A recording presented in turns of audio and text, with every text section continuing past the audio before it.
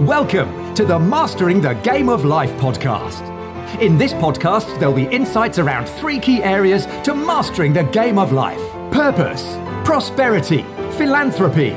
Your host, Paul Lowe, the third sector mentor, is the founder of Hearts Global CIC, which along with many other of his charitable commitments has been responsible for positively impacting thousands of people's lives, particularly young people from disadvantaged communities. Author of Mastering the Game of Life, From Pain to Purpose, and Speaking from Our Hearts books. Introducing your host, Paul Lowe.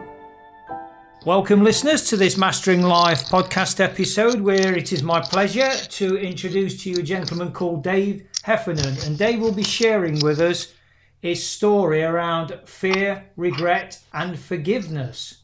So very warm welcome to you, Dave.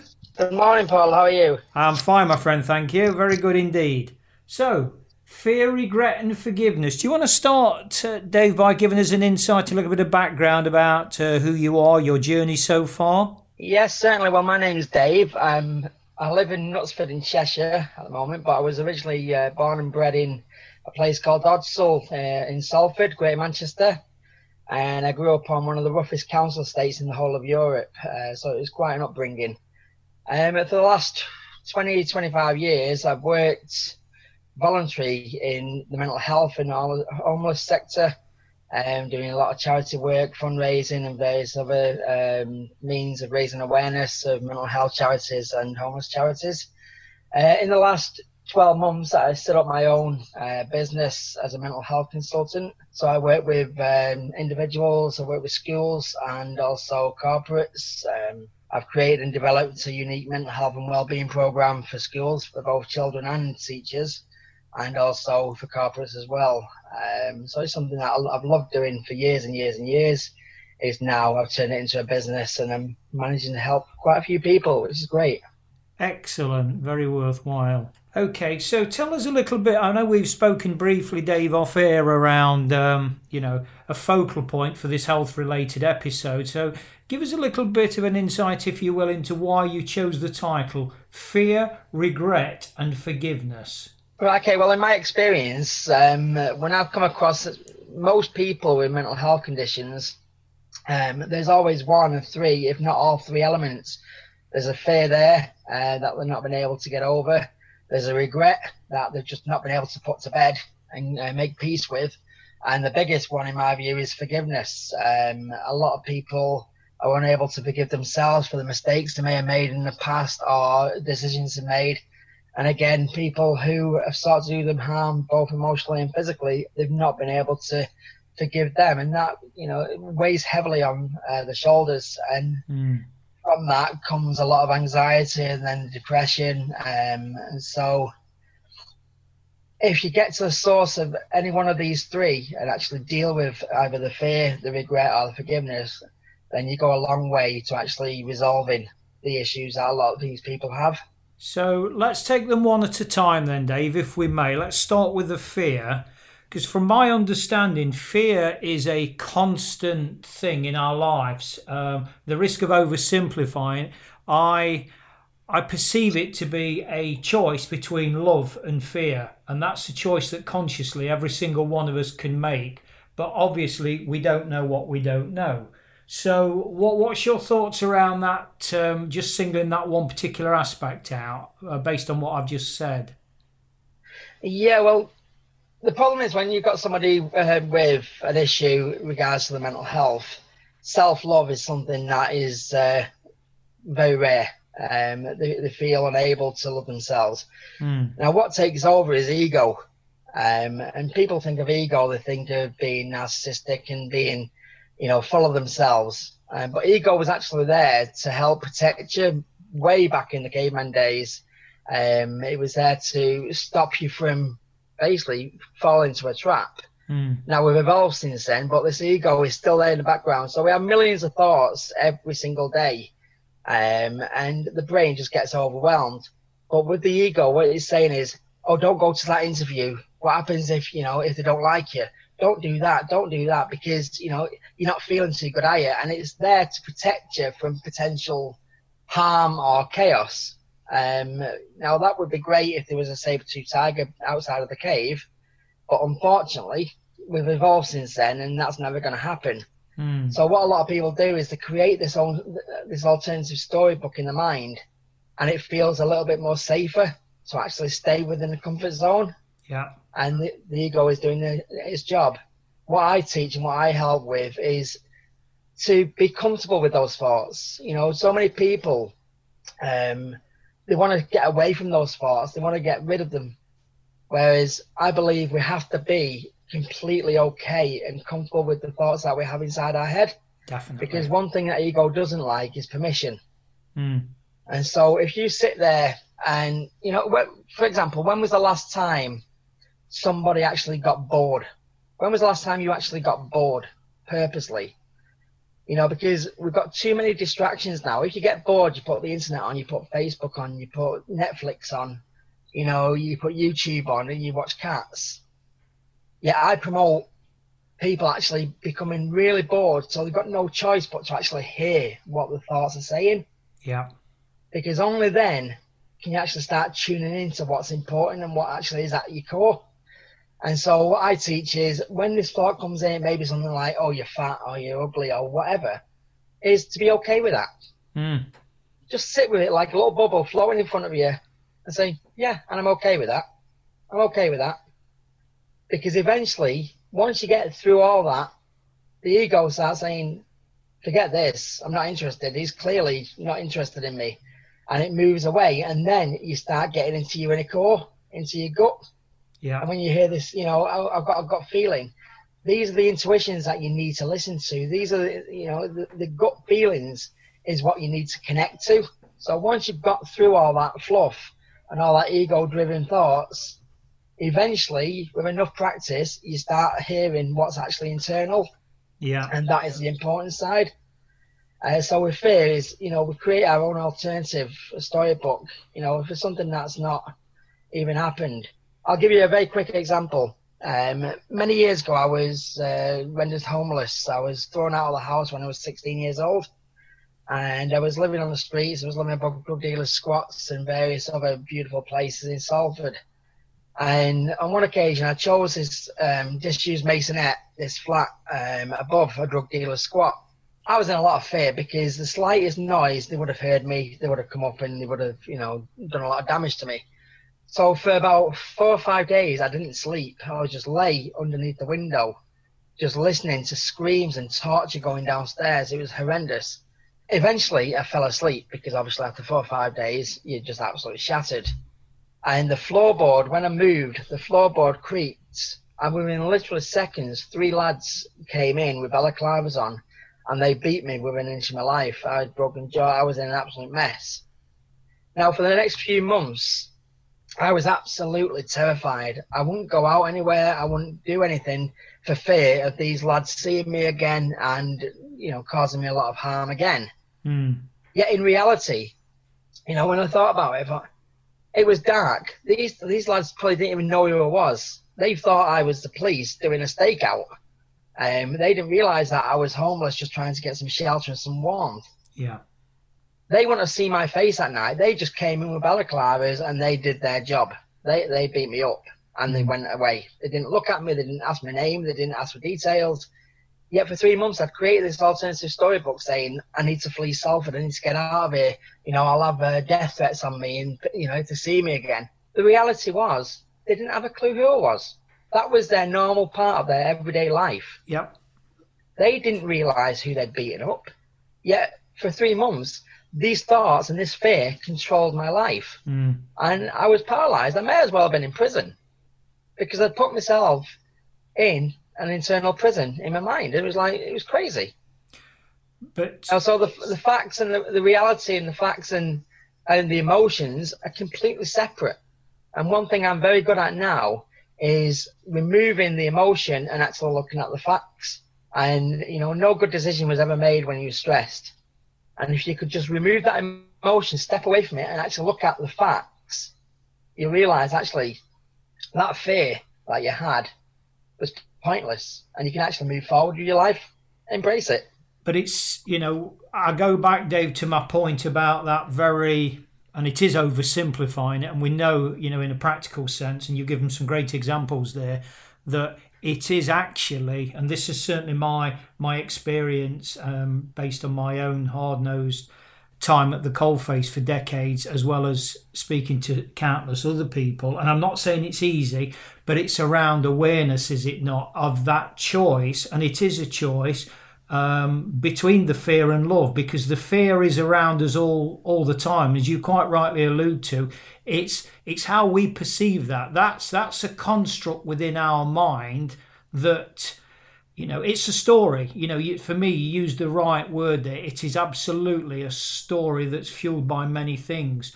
But I think once we've got the awareness to know that actually we do, and it is almost a binary choice of black and white, have a choice of, to choose love instead, even though, we might be we might be a person that's homeless, we might, whatever externals, as I call them, are going off in our life at that given moment at time.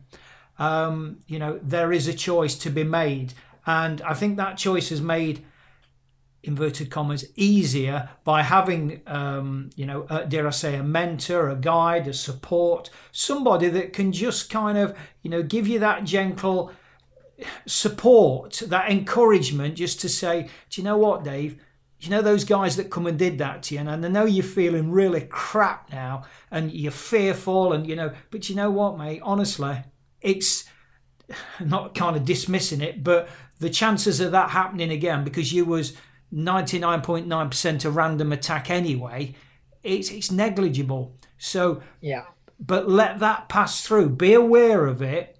And it's about, for me, Dave, having the courage, is it not, to sort of, I call it, take the left jab, because you won't be able to deny it anyway. Michael Singer talks about when we take these jabs in life, that's my terminology, not his, and I'm quoting from his Untethered Soul book, around let these things come in, deal with them and let them pass through, because if you don't, the first port of call is the heart, and as you allude to, attaching the emotion and predominantly fear. If you don't deal with it, it'll take lodgings up somewhere else, and that somewhere else is called a mind. That's when we've potentially got a big virus on our C drive, at the risk of splitting metaphors. So do you agree with that, Dave, from how I've described that? I totally agree, and it's so important to, as you say, meet anything that comes towards you head on. Because if you try and avoid something, it will always find its way back to you. Yeah. It will always find its way back to you. You're best off just meeting it head on, and say 9 times out of 10, what you're worrying about, what you're fearing about, doesn't actually happen anyway. Absolutely. And so, by meeting it head on. But you made a very good point there about having the mentor. And, one thing I always say is, you don't know what you don't know. Yeah. And so if nobody's actually took you to the side and educated you, it's like the body, very quickly, I'll talk about this later, but, I was on a lot of tablets, and I've got motor neuron disease, and I was on a lot of tablets. I was on morphine, and I was in a bad way. Now, I was like that for a good year or so before I educated myself about what the tablets were doing to myself. Now, I can't beat myself up about wasting that year becoming a zombie, not being able to play with my children, because I didn't understand how the body worked. I didn't understand how the tablets worked. But once I educated myself about it and looked at the facts and looked at what was actually in front of me, what was real, then I could make the decision, good or bad. I could make the decision, and I chose to come off all my tablets, because half the tablets were counteracting the other half and adding side effects. So my thought process was, I would rather be in pain and drug-free than be in pain with drug in my system and adding side effects. And so you don't know what you don't know. And this is for a lot of people who are going through these fearful times, who are spiraling into depression and what have you. If they've not been educated about how the mind works, about fear, and about how you can deal with that and cope with that and look at it in different ways, then, they will always make these decisions and always be fearful until somebody, and this is my job, and I believe everybody else's job, to actually take people to the side, because I'm a great believer. If you've been through a traumatic experience where, if you've come through it and made peace with that, you've got a moral obligation to actually help people. whether that's through speaking, writing books, seminars, Samaritans, whatever it may be. You've got a moral obligation, and the more people that lock onto that sort of ethos, the easier it'll become for people to get educated very quickly, and they can move on with their lives and get fear away from. Because, as you say, we'll always have fear. It's how you deal with it. Absolutely. You know what I mean, we will always have, these negatives in our lives, but it's the tenacity and knowledge you've got. And having the awareness, Dave, isn't it? And I know, what from, as I say, from our conversation off air around this title of fear, regret and forgiveness is basically what you term your 3 pillars, isn't it? Yeah. Okay, so we also spoke about this, and I think this is worth sharing for the benefit of the listeners, because obviously in previous episodes the listeners are aware of my 3 pillars of life, which are around purpose, which are around prosperity, and which are around philanthropy. And the only reason I mention that, Dave, is it kind of encapsulates what you've just said. Okay, different words, but same thing. So what I'm saying is we all need a purpose, because a ship without a rudder is just going to get tossed around in life's oceans, and if you don't stand for something, you'll fall for everything. So we need a purpose, a reason, a direction. But that alone for me is not enough. We need more. We need that love in our lives, that prosperity, that emotional prosperity, to know that we really matter. And then the third one, the philanthropy, and people often mistake this in a financial, I'm a rich guy and I give loads of money to charity context. It's absolutely not that for me. It's exactly what you've said, Dave. Do you know what? I've took some lessons in life, and I need to pass them on. So my philanthropy is actually passing on these rich life lessons that, quite frankly, no amount of money could ever buy. Does that kind of resonate with where you're at, Dave? I totally agree. It's basically, life will only throw at you what you can handle. Yes. But people just don't understand or realise that they actually are capable of handling it. And that's where the problem is. Any negative obstacle that comes in my way, I actually meet it with a smile on my face now, because I know something good's waiting for me on the other side. Absolutely. I'm a great believer in, it was Jim Rohn, I think, who said it, is after the darkest hour is the glorious sunrise, and after every recession there's growth. Yep. And that resonates with me, that, because anything that is worth something doesn't come easy. Doesn't come easy. And I'm a great believer in, whatever you want to call it, the universe, God, or whatever it may be, will throw crap at you to see how much you really want it.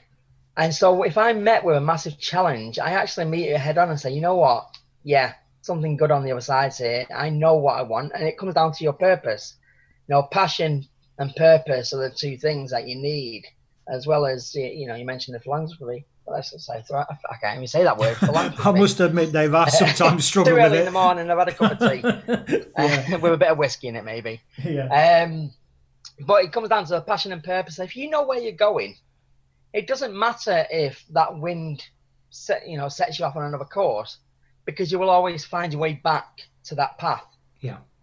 And people go through life without a purpose, because it's been rammed into them that they're worthless, that they've not got a purpose. Why would you have a purpose? Your purpose is here just to live, to get by, just, to struggle. Life's a struggle, get on with it. And if you lock onto that purpose, and my purpose is to help as many people as I can come through mental health struggles, and we're in crisis. When it comes to mental health, we're in absolute crisis. Yeah. You look on the streets, there was a post on Facebook the other day talking about how dare this homeless person have the dog with them. They should have the clarity of thought to phone the RSPCA and put the dog into care if they really love that dog. And we're living in this sort of society where we're just so blind to the obvious and so blind to actually digging deeper than the headline. And it's not as simple as, the homeless guy should phone the RSPCA because he loves the dog. That dog is keeping him alive. Yeah. You know, that dog is the only bit of sanity and semblance of normality that that person probably has. You know, I've spoken to thousands of homeless people over the years, and the one common theme is they are lonely. Yeah. You know, they feel worthless. People walk past them and taking selfies, and, you know, I'm not saying this to everybody, but people buy a sandwich and straight away it's on Facebook. What's wrong with just buying a sandwich and moving on with your life and getting on? Yeah, absolutely. Yeah. I mean, so it's almost becoming a circus. Yeah. And we, as I said before, you know, things don't get thrown at you unless you can handle it. And the more people who are aware of this, the more people who understand that challenges are sent to you to test whether you really want something or not. And if you don't want it, that's fine. Move on. You know what I mean? Just forget about it. But you will always be met with these challenges because the universe is asking for your purpose. You know, it's asking, what is your purpose? And these are the challenges that are coming on, so you can dig in deep to find what your purpose is. Because without a purpose, we're just drifting. What is the point in just drifting through life? Yeah. No, we are unique. You know, I lived a year in a tent in the Lake District, and I've seen every single site you could possibly imagine. I had the woodland around as my sort of four walls, and I had the beautiful Cumbrian night sky as my ceiling. You realise very quickly how insignificant we are in life. And I don't mean that as in we're worthless. What I mean is this planet is vast. This universe is vast. We're in the whole scheme of things. All we can do is affect and impact the little piece of land, this little piece of world around us. And if that's that person where you say morning and put a smile on their face, you've done your job. Absolutely. Yeah, it is as simple as that. It is as simple as that. And I think people, you know, often overlook that. I share consistently, Dave, a story about with Oprah Winfrey and her mentor, who's now passed on, Maya Angelou at the time. And you know, I make no apologies for repeating this because I think it's a great example of, you know, the legacy that we can leave to people. And in this context, Oprah Winfrey said to Maya, she was very excited about this, you know, this legacy of this schools in Africa for, you know, for girls, abused girls. And she went to Maya and she said, "This is it, my greatest legacy ever. There's nothing going to be like it." And Maya Angelou sort of wisely said, no, that's not the case. Yeah, it is. Yeah, honestly, I can assure you it is. No, it's not. You don't know what your legacy is. Your legacy is going to be that smile you gave to that stranger this morning. That's going to be your legacy. So that sort of reinforces what you've just said there, Dave, doesn't it? 100%. You know, everybody thinks big. Everybody says, you know, we've got to, you know, save Africa and save this and save that. You know, save yourself first. Yeah. You know what I mean? Save yourself, because if you've got no love or esteem, yeah, it's all well and good helping others, but you'll find in the background your marriage will fail. You'll find that your kids have grown up and you forgot about them. You'll find that you actually got quite a few more wrinkles than you had last time you looked in the mirror and studied yourself. You know, look after yourself. Give yourself love first. And then you can, you know, once you've filled up your bucket, it'll overflow and overflow and overflow until you can help those around you. And then it becomes a ripple effect. You know, for example, you're in the car going to the school run or wherever. Somebody cuts you up or doesn't let you out of a junction. Chances are you'll come to the next junction. You won't let the next person out. Yeah, if somebody lets you out and waves and smiles at you, guaranteed that'll have a ripple effect where you'll come to the next junction and somebody's trying to get out, you'll let them out. Yeah. You know, everything has this domino effect, whether it's negative or positive. I would rather be positive and love people and not have hate in my heart, because that will have you just don't know who you're affecting. And that's the beauty of it. You just don't know. You're not targeting people saying, right, I'll target that person. I'll be nice to that person now. You know, you could have such an impact where you know, enlighten somebody's life one day. That's going to have a ripple effect where it could go 5, 10, 20 deep. And those 20 deep then go 20 deep. And it just has a massive ripple effect, all because you smiled at somebody, all because you said hello, all because you did a random act of kindness, all because, you've got love in your heart rather than hate. Yeah. It's I can only control what I do. I can't control what everybody else does. You know what I mean? I can try and educate, I can try and motivate, I can try and inspire, but ultimately it comes down to choice and whether that person wants to carry on down that route or not. I can't force people to be love, to have love in the heart. I can't force people to have hate in the heart. It's their choice. Everything comes down to choice and decisions. It's personal. And you either live by those or die by those. It's personal responsibility, Dave, isn't it? Exactly. It's personal responsibility. So, just taking you back, Dave, to a point that you mentioned there around, being able to give love and that kind of thing. And if you've not got that within you and you've not looked after yourself first, then something will crumble, which I totally know to be true from not just from a theoretical point of view, but certainly from many years of hard-nosed experience as well. But I liken that. I like to use metaphors, and I liken that to going into any relationship as having a very robust emotional bank account, so that if we're to embark upon a relationship of whatever that dynamic is, whether it's a close, intimate one, whether it's a friendship one, whether it's a business one, the principles are the same. I enter into that relationship knowing that my emotional bank account is compounded with interest. In other words, I've got plenty to give. So if you take something out of the account, which is fine because that's called a relationship, I won't be bankrupt. But conversely, I think it's fair to say we don't need too many relationships where it's take, because we then get drained and we then too become emotionally bankrupt. Yeah, totally. But also as well, those people who are take, they'll have their day of reckoning. Everybody has the sliding doors moments where, they can either go one or two ways. And these people who take, guaranteed they will get to a situation where they have a decision to make because they've acknowledged and understood that they're doing this. Because a lot of people, again, on autopilot, they don't realize they're doing this until somebody educates them. Yeah. And so you got the person, say, like yourself, who's got the compounded interest of love and decency in your account. Because people like yourself, ourselves, we're too nice. We don't always become as assertive as we should be and explain, actually, you're taking a little bit too much here. Let's talk about this. Let's communicate. And so ultimately, they will get to a point where they realize this is what they're doing. And again, it's up to them to make the decision. Actually, hands up. I have been taking a little bit too much. Let's start compromising now. Let's discuss. Let's communicate. Or they go the other way and carry on taking. But eventually they will hit rock bottom because they won't have anybody who are willing to share that love and that decency with them.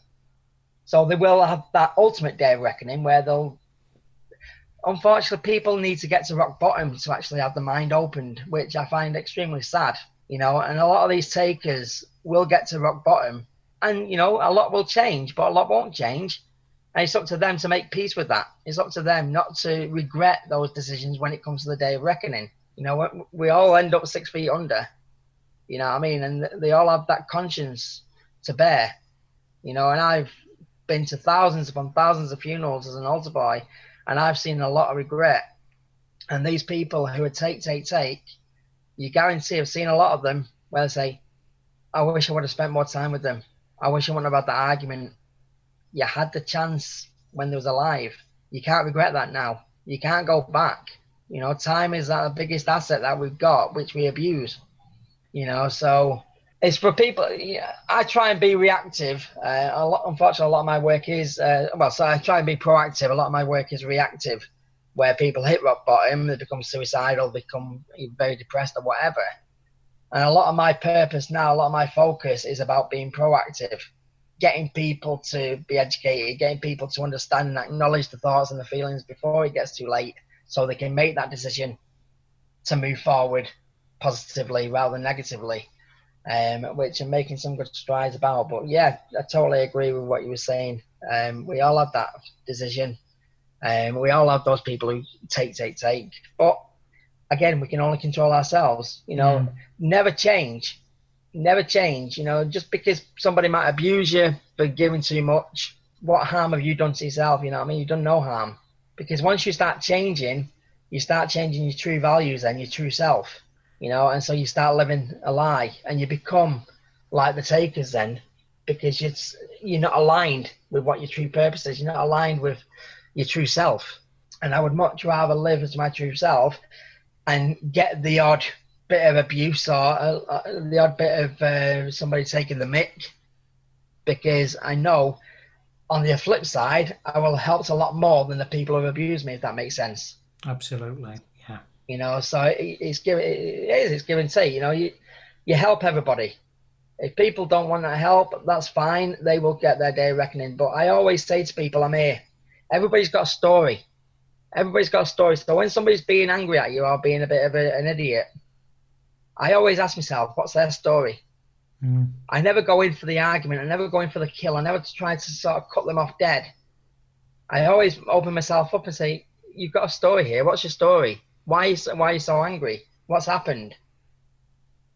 Now, some people tell me to bog off. Not interested. And I always leave them with, I'm always here if you need me. And I leave it at that. But a lot of people, that's the first time anybody's actually shown any sort of interest in them. When was the last time you was asked, how do you feel? And then somebody put the pen down and the phone down and actually shut up and listened. Yeah. Very, very rare that happens. And this is what I do all the time, is I ask, how are you feeling? Because, going back to the people who are suicidal and people, who are extremely depressed, to get to that point, so many changes of behavior, so many instances have been missed by close friends, family, and relations. So if you've got somebody who's always a bit bubbly and then they have an off day, yeah, it's an off day, forget it. But if on the second day they're having an off day, or the third day they're having an off day, that's the point we need to start interjecting and say, how are you feeling? What's happening? Talk to me. And actually being open to listen. But our lives, we're living our lives as busy fools. We've lost the ability to care. And that's not because we don't care. It's because life has just taken over. Stresses have taken over. And this is why so many people now at crisis point, I work a lot with children. Suicide is the biggest killer in children than any other illness or disease or whatever it may be. How can suicide be the biggest cause of death to children? They beyond belief. And then you ask the parents how much time have they spent on the computer? Oh, we limit it. It's only about 15, 20 minutes. No, it's not. And that's the difficult we have, is people don't want to take responsibility, and ultimately we are responsible for ourselves, and our own decisions and our own choices. And unfortunately, because kids haven't got the maturity or the emotional resilience to actually make their own choices and live and die by them, they take on board what the parents are saying and how the parents are being role models. And they're losing that ability to be resilient because they're just being given everything that they need or they think they need. Computers become the parents. The Xbox becomes a parent. Yeah. But there is hope. There is hope. Ofsted now are looking at mental health as being a guaranteed thing within the curriculum now. So, a little bit too late, but it's better than nothing.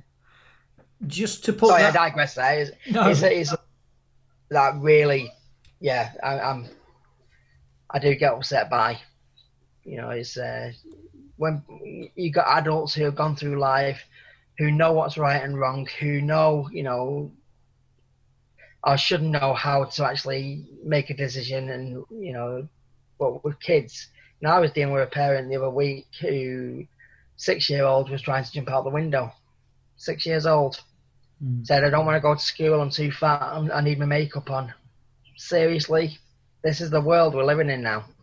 I think one of the things that we've lost as well, and you've kind of touched upon it, Dave, with the with the modern technology syndrome, as I call it, is the simple art of listening.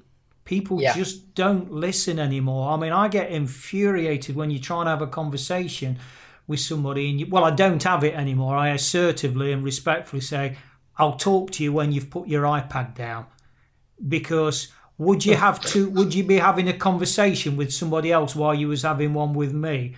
Well, if you was, I wouldn't like you to do that, because I wouldn't do it to you. I mean, it's about that attentiveness and that respect, isn't it? To say, we're talking to each other, give me your attention. If you don't want to talk to me, that's fine. I haven't got a problem with that. But don't fob me off and play second fiddle to a piece of electronic gadgetry. And we have undoubtedly lost that ability to listen, because I know, and you know this obviously, Dave, from the work that you do, just to sit there and listen. And, people, that are kind of in a dark place, the number of times I've heard it said, well, you're the first person that's actually listened to me. Yeah. Nobody listens to me. It's kind of bringing me back. There's a bit of a paradox with this. When Stephen Covey, I was a great advocate, well, still am a great advocate of the late Stephen Covey and his 8th habit. Find your voice and inspire others to find theirs. Because as you say, Dave, everybody's got a story. Now, some people want to shout that from the rooftops. I have a dream kind of style. Others just want somebody quietly to whisper to in a corner. But nonetheless, they want to be heard. But the paradox, and as I say, I am a massive Coveyite, but the paradox for me is it's only a story. It's just a story. Yeah. And we do I totally agree. It's about being present as well. People, I've got 2 boys, and whenever they're talking to me, I try and be as present as I can be, because what children can teach us is far more than what most adults can teach us. The simplicity that they live their life is a joy to behold. At what point did you stop wanting, or believing that you could fly to the moon? You got the little kids who, get the cardboard box and become an astronaut and whatever, and they go through, the whole process of flying to the moon, and they genuinely believe they can actually fly to the moon. And then somewhere along the line, life kicks you in the stomach and knocks all that out of you, and we start becoming serious again. It's like, be more child. We can learn so much more from children than we can most adults, and I love it. My 8-year-old, I put this on Facebook the other day. He makes me laugh like any best friend would. His humor is absolutely incredible. And I'm in tears laughing. Yeah. And that to me is what life is all about. Being silly with your 8-year-old, being, we can have millions of pounds in the bank, but if the 8-year-old doesn't have a clue who you are, if the 8-year-old's not got the confidence to try and make jokes with you and have a laugh and, just talk to you, I would much rather, listen to kids who are keeping it simple like that than adults who complicate things. I tell you what, life is very simple. It is. It's not difficult. Yeah, totally agree. Well, and I refer back to this quite consistent. I love that statement you've just made. Life is very simple, because the very, very first episode of Mastering Life was Mastering Life, as simple as ABC, and it is. And the conversations that you have with, oh no, it's dead complicated. It's a bit like football. No, it's not. It's life is a very, very simple game. What we tend to do, and particularly from an ego-driven perspective, like you alluded to at the top of this conversation, Dave, is we make it very, very, very complicated. And it is as simple as ABC, as alluded to in the first podcast, which was the A for awareness. Everything starts with awareness. It's our line in the sand. We only know what we know. We don't know what we don't know. But we've got to start somewhere. The B is the beliefs that influence our direction, rightly or wrongly. And the C is the creativity to think beyond the obvious, because if we keep doing what we've always done, we're always going to get the same result. So let's think things through a bit more creatively now, a bit differently. Don't like the term, Dave, but I suppose it's akin to thinking outside the box. I really don't like that term, but it kind of sums up what that ABC approach. So if I can move on then, Dave, I mean, I think we've semi-comprehensively touched upon your first pillar of fear there. Yeah. If I can move on to your second pillar of regret, do you want to give us an insight? And you've already sort of mentioned the word 2 or 3 times, but a little bit more of an insight into regret? Yeah, this goes back to, again, being open and listening, because when I was 5 years old, I was told that I was going to be an altar boy at a church which joined up with my primary school. And so at the age of 5, I served at my very first funeral, which was a bizarre experience because the coffin was higher than my height. It was the most surreal. And to be in a room full of mourning people who were crying and screaming, and it was horrendous. It wasn't an enjoyable situation to be in as a 5-year-old. But over the course of about 3 years, I served over 300 funerals to the age of about 8. And what happened at the age of 8 shaped my life and the way I do business and the way I speak to people from that point on, because I became an unofficial grief counsellor. I used to look like the Milky Bar Kid. I had beautiful blonde hair, black National Health glasses, and I looked quite cute. But adults used to sit next to me in the church, and you poured the heart out. Now, as an 8-year-old, I obviously couldn't offer advice. I didn't have any life experience. I couldn't offer anybody, and it was a bit nerve-wracking seeing these people coming up to me and crying. But what I could do was listen. That's all I could do was listen. And so all I kept on hearing was regret. I wish I would have spent more time with them. I wish I would have not argued with that person before he died. I wish I would have said sorry. I wish I would have phoned them. I wish. And that really impacted on me. So I went to the priest. And how many people have these sort of sliding doors moments where they got this opportunity in front of them and don't run with it? Because I went to the priest and I said to him, I keep on hearing this word regret. How do I live a life free of regret? Now, I've got an 8-year-old. He would not be asking this question. He'd be looking more at, how do I play Fortnite or whatever. But because this was my world, this was normal to me. Yeah. And so the priest, again, he could have quite easily given me a slap and said, get away, boy. But he didn't. He sat me down and he said, Dave, to live a life free of regret, you need to make peace with your decisions, good and bad, immediately. Yeah. And I walked out of that church vowing that is exactly what I will do from that point on. And I cannot begin to tell you how freeing just this one bit of advice was, because I've made some shocking decisions, which has put me into some very dangerous situations. I've made some great decisions. But one thing I've always done is made peace with it, because the thing is, if you make a decision and it goes pear-shaped and something happens that's quite negative, the chances are you would have made that decision with all the facts in front of you, with a sound mind. And so therefore, it was the right decision at the time based on what you had in front of you. Absolutely. If you chose to ignore those pointers, then so be it. That's your problem. But you would have had all the facts in front of you to make that informed decision. So you can't regret that. Learn from it. Get rid of all the crap stuff. Learn from it and move on. That can only be a positive. I've had people saying, but I was sexually abused or whatever. I was drunk and, I was sexually abused and what have you. I said, was you at the point where you wasn't in control of your faculties? You were so drunk, you was completely and utterly gone. And they say, yeah.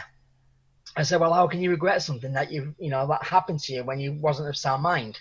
You didn't have all the clear facts in front of you. You was totally gone.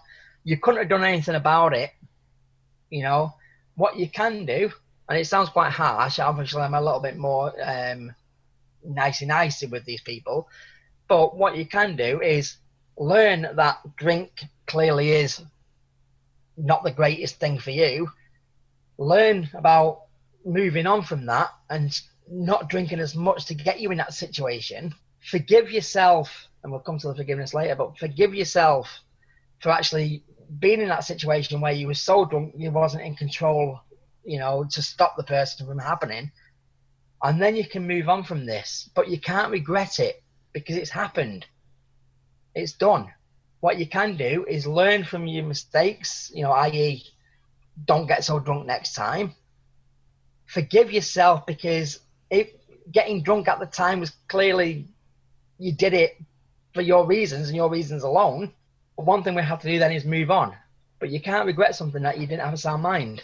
And again, it comes down to life being simple. You either have a clear mind and a sound mind where all the facts in front of you is the right decision at the time, learn from it, move on. You wasn't a sound mind. How can you regret something where you wasn't a sound mind? But there will be parts where you can learn from that mistake and put it into place for future and move on. But regret is something that should never be entering into your vocabulary. And it really is as simple as that. And that has got me through some of the toughest times you could ever imagine.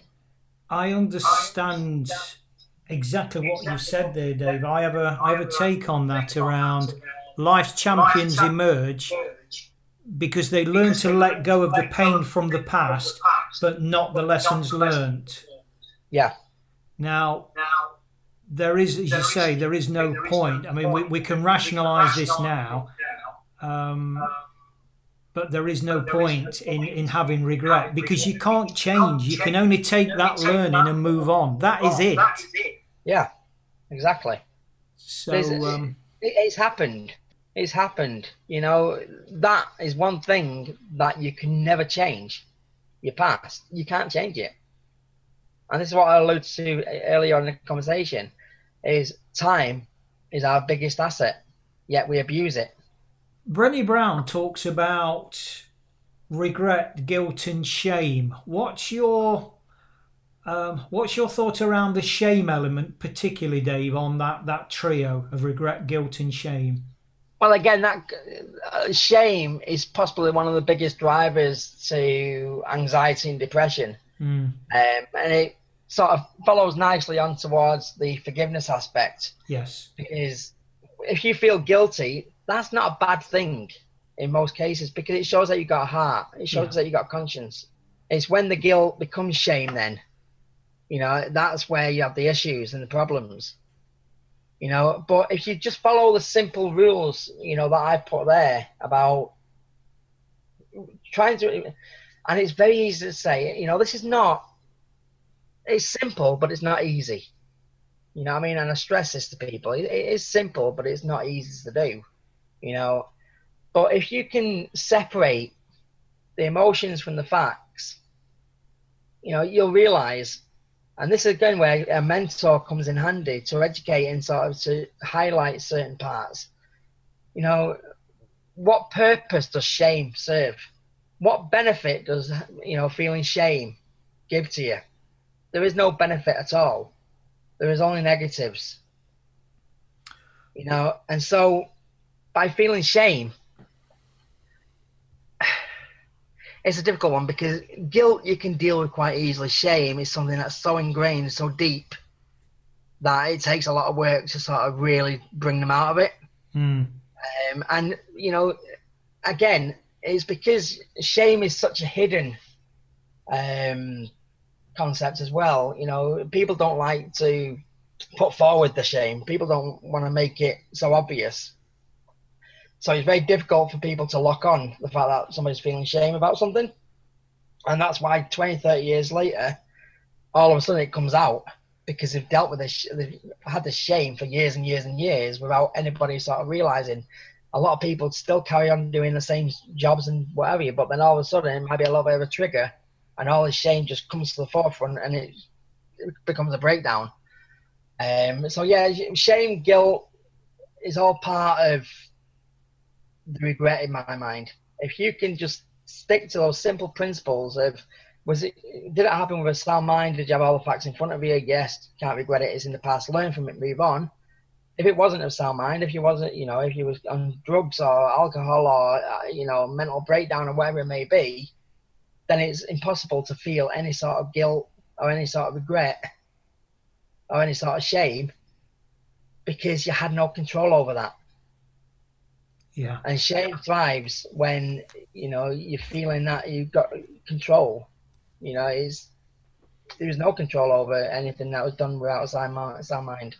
I think for me, Dave, of the trio of regret, guilt, and shame, the latter is massively the debilitating one, the toxic one, the one that will absolutely destroy you. Because when we look at pain, I mean, pain in very, very, very small doses is actually good because it gives us that leverage, does it not, to actually move on and change things for the better. If we've got a pebble in our shoe, that's painful. If we take it out, we learn, so we know we need to do something about that. I tell you what, let me take my shoe off and let me remove that pebble.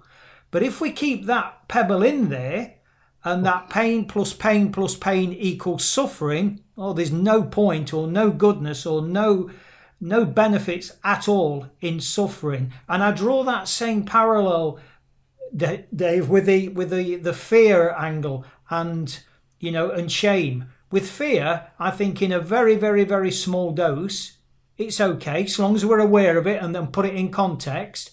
But then to take that fear plus fear plus fear and put it in the context of shame, well, that's parallel to suffering. There's no benefits in there at all, none whatsoever. So I think it's worth for me, highlighting the, what you do, the regret. Yeah, we can, for the reasons you've mentioned, we can embrace that. It's part of us. We take that on the chin, then we move on. We don't deny it. We don't push it under the surface because it'll come knocking on the door again when we least expect it, as we know. So I just offer that, Dave, for what it's worth about the two comparisons where pain plus pain plus pain equals suffering. The latter, forget it, no benefits. Fear plus fear plus fear equals shame in the context of regret and maybe guilt. No benefits at all of shame. So I just, for me, I really do strongly say to people, if we're going to dig down and talk about shame, let's really deal with this one because it's a big one. It really is. It's huge, and that's the one that causes the most damage, and that's the one when, if people have attempted suicide, that's the one word that always comes up in conversation. It's a shame. Well, there's a story that I like to give, which is not mine. It's about. Have you heard the Rusty Nail story? No.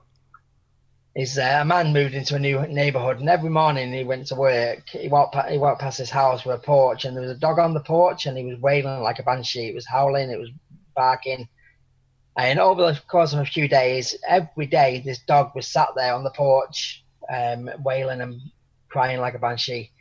So eventually he went up to the owner. I said, "Is this your dog?" And the owner said, "Yeah." I said, "Well, I've noticed over the last week or so that the dog is constantly screaming out, in pain. It's not very happy." He said, "Oh yeah, he's sat on a rusty nail." I said, "Well, why don't you just move off?" I said, "It's not painful enough yet." It's a great analogy. Fantastic analogy. I love that story. Is a lot of people go through life going through pain, but they don't do anything about it. And when they try and do something about it, it's almost too late then. That's where the deep depression and the suicide attempts and the shame and what have you, it's gone too far because it's had this compounding effect because you're just constantly dealing with the pain and just ignoring it rather than dealing with that source. Set standards. If you're feeling a little bit different than you did yesterday, do something about it. Plug into some personal development. Talk to somebody, let your feelings known on Facebook or whatever it may be. Invite people into your world and get rid of that initial pain. Because as you say, pain is not good. No, it's not. Pain, do something about it, great. But if on a daily basis, because it's only going to get worse, it'll never get better unless you deal with that source. Yeah. Where's the pain coming from? Deal with it. But again, people don't know what they don't know. They're drummed into life that, just chin up, get on with it. Perspective. Look at that guy over there. He's homeless. What have you got to moan about? No. Everybody's unique. Everybody's different. Everybody deals with things completely differently to the other person. I'm not going to go into it too much because it really winds me up and I don't get wound up. But this term snowflake we keep hearing about now. You know, I've seen so much bullying online because somebody's had an opinion where they said, you know, I don't really like the idea of that, I'm offended by that, or whatever. And then all of a sudden, these online bullies start having a go. Oh, you're a snowflake. Just scroll by, snowflake. No, that person may not have had resilience training. That person may have had such a bad experience where certain words have triggered them. You know what I mean? But again, we're becoming a society where we're becoming cruel. You know, on Facebook, on online social media, we play by a different rule book. People become a different person online, and they'll attack people. Yet on the street, face to face, they won't do anything. They won't say you're a snowflake. Won't do this. You know, and I don't like the way, you know, social media and the internet is a magnificent tool. It is one of the greatest inventions we've ever developed. But it's also got its bad. You know, and everybody's, as I said before, everybody's got the story. We just need to listen more. We need to just, if somebody's, I mentioned it before, I know I'm repeating myself, but it's so important, is to get to the point of being seriously depressed or to get to the point of being suicidal, little micro changes have been dismissed or ignored or missed. And so when you've got this person who's all of a sudden feeling a little bit of pain, if we can educate these people to sort of open out and say, I need help, then on the flip side, what I want to create is a world where people say, right, let's try and help you. Where can I fit into this? But unfortunately, with social media, we're fitting into a world of, oh, chin up, get on with it, look at that person homeless, blah, blah, blah, blah, and not actually helping, making it worse. So the next time the person needs help, they won't feel comfortable about seeking that help. Everybody who knows me, or even on my social media, everybody knows that I am open at any point where they can talk to me, and they won't be judged, they'll be listened to. And if I can stop somebody from feeling that bit of pain on the first day and give them some strategies to cope should it happen again, then that's my legacy. Just that little bit of impact on that little bit of my world, that will have, you know, a ripple effect moving forward. That person, when he's got over his pain, he will be a lot more attuned to helping others, and so therefore he'll pass that on and pass that on and pass that on. And that is absolutely the way forward. So just, if I may, Dave, then moving on to your final pillar of forgiveness, give us your insight into that, please. Forgiveness to me is the biggest one. Shame, guilt, depression, suicide, whatever it may be. Every single person that I spoke to, there is an element of forgiveness that they've not been able to get a hold of, whether it's forgiving themselves or somebody else who sought to do them harm emotionally or physically. You know, I'll give you a very quick story.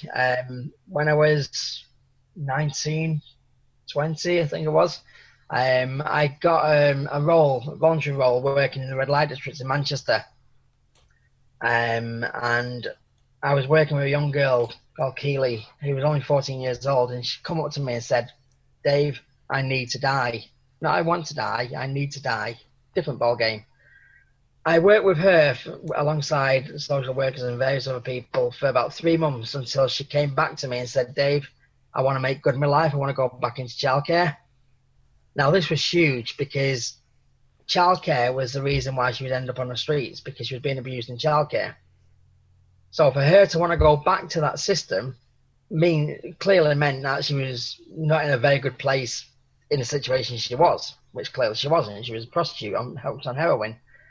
And so I arranged to meet her the next day to get her back to childcare and education and what have you. Anyway, long story short, that night she panicked and told her pimp what she was planning to do. And rather than let her go, he doused her in petrol, burnt her alive and threw her in a skip. And I got a call to go and identify this young girl's body.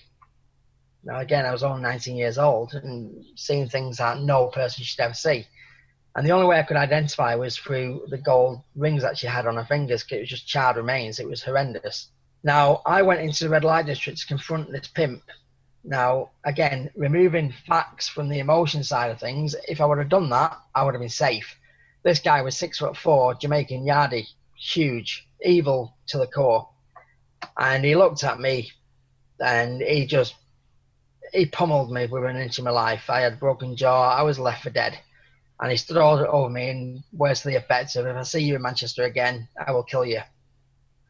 And so for about 3 or 4 months, I was having my face reconstructed and whatever, jaw sort of reset. And I fell into a massive, deep, dark place. Because all I kept on thinking about was this young girl. Had I took her away that night, she wouldn't have died. And I hated myself. I hated myself with a passion, and I hated him with a passion. And one word I don't use anymore is hate. It's such a horrible, strong word. It got to the point, again, long story short, it got to the point where I tried to take my life because the guilt was just too much for me. You know, the thought that I could have potentially saved this girl. But then I remembered the conversation that I had with the priest. Make peace with your decisions. And slowly but surely I started thinking for the positive. And just one little bit of chink of light came through. And I thought, you know what? When she was dying, she was clearly going to be in a lot of pain. But at least she knew there was one person in this world who cared enough to try and help her. And that was enough light for me to start lifting back out of this darkness. But the biggest thing that I had to do was, the first thing was to have to forgive myself, because I hated myself for leaving her in that situation. And so I worked hard, and it took me another 3 months or so to really forgive myself. But then I had to work on forgiving the pimp for what he did. Now, this is where I get a lot of stares and a lot of arguments from a lot of people, is how could you forgive such a monster? And it wasn't forgiving him for what he did, because, you know, he will face his own reckoning for that. You know, he lives by the sword, he'll die by the sword. He will have been dead at some point, shot by some gangster or whatever. But what I needed to forgive him for was to be that association of pain. I didn't want the pain that he put on me to be on me anymore. And that's why I was forgiving him.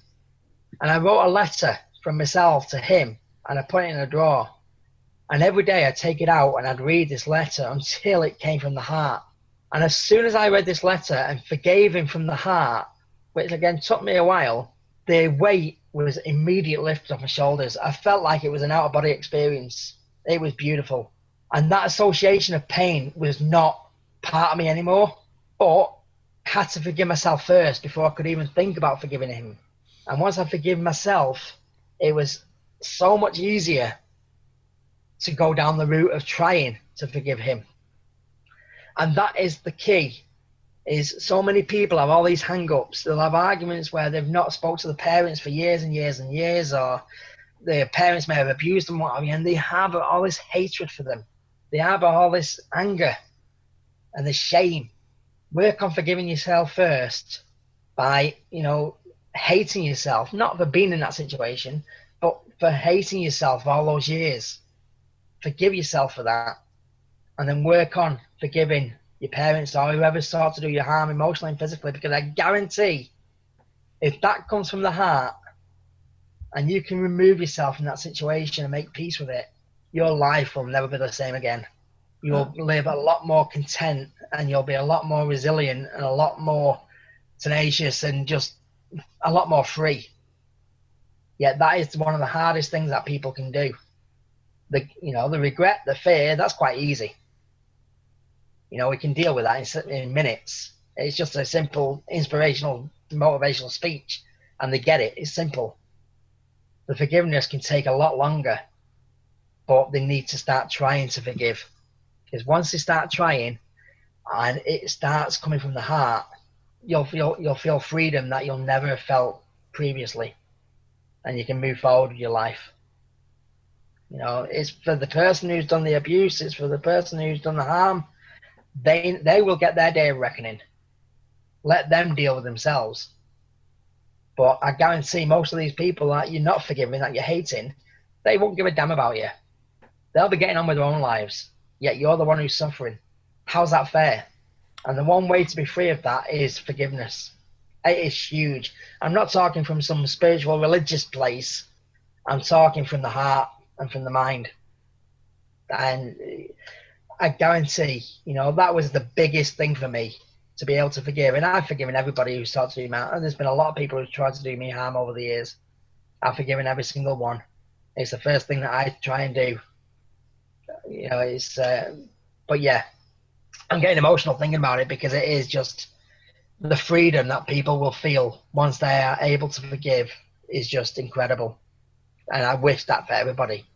And on that powerful, poignant note, Dave, I think that very succinctly and nicely is not the right word, but nicely is the word that's spontaneously coming into my mind, brings things to an appropriate end. Before we sign off, Dave, how can people get hold of you if they want to know more? They can email me at dave@daveheffernan.com. Yep, okay. And these listeners, Dave's email details will be in the show notes as well. So just to be sure, your surname, Dave, is Hefffernan. That's correct, yeah. Heffernan. Yep, okay. Any other mode of contact or any other information out there, social media? By all means, if you want to follow me on LinkedIn, that's where I hang about. It is www.linkedin.com, and my username is Dave Heffernan Speaker.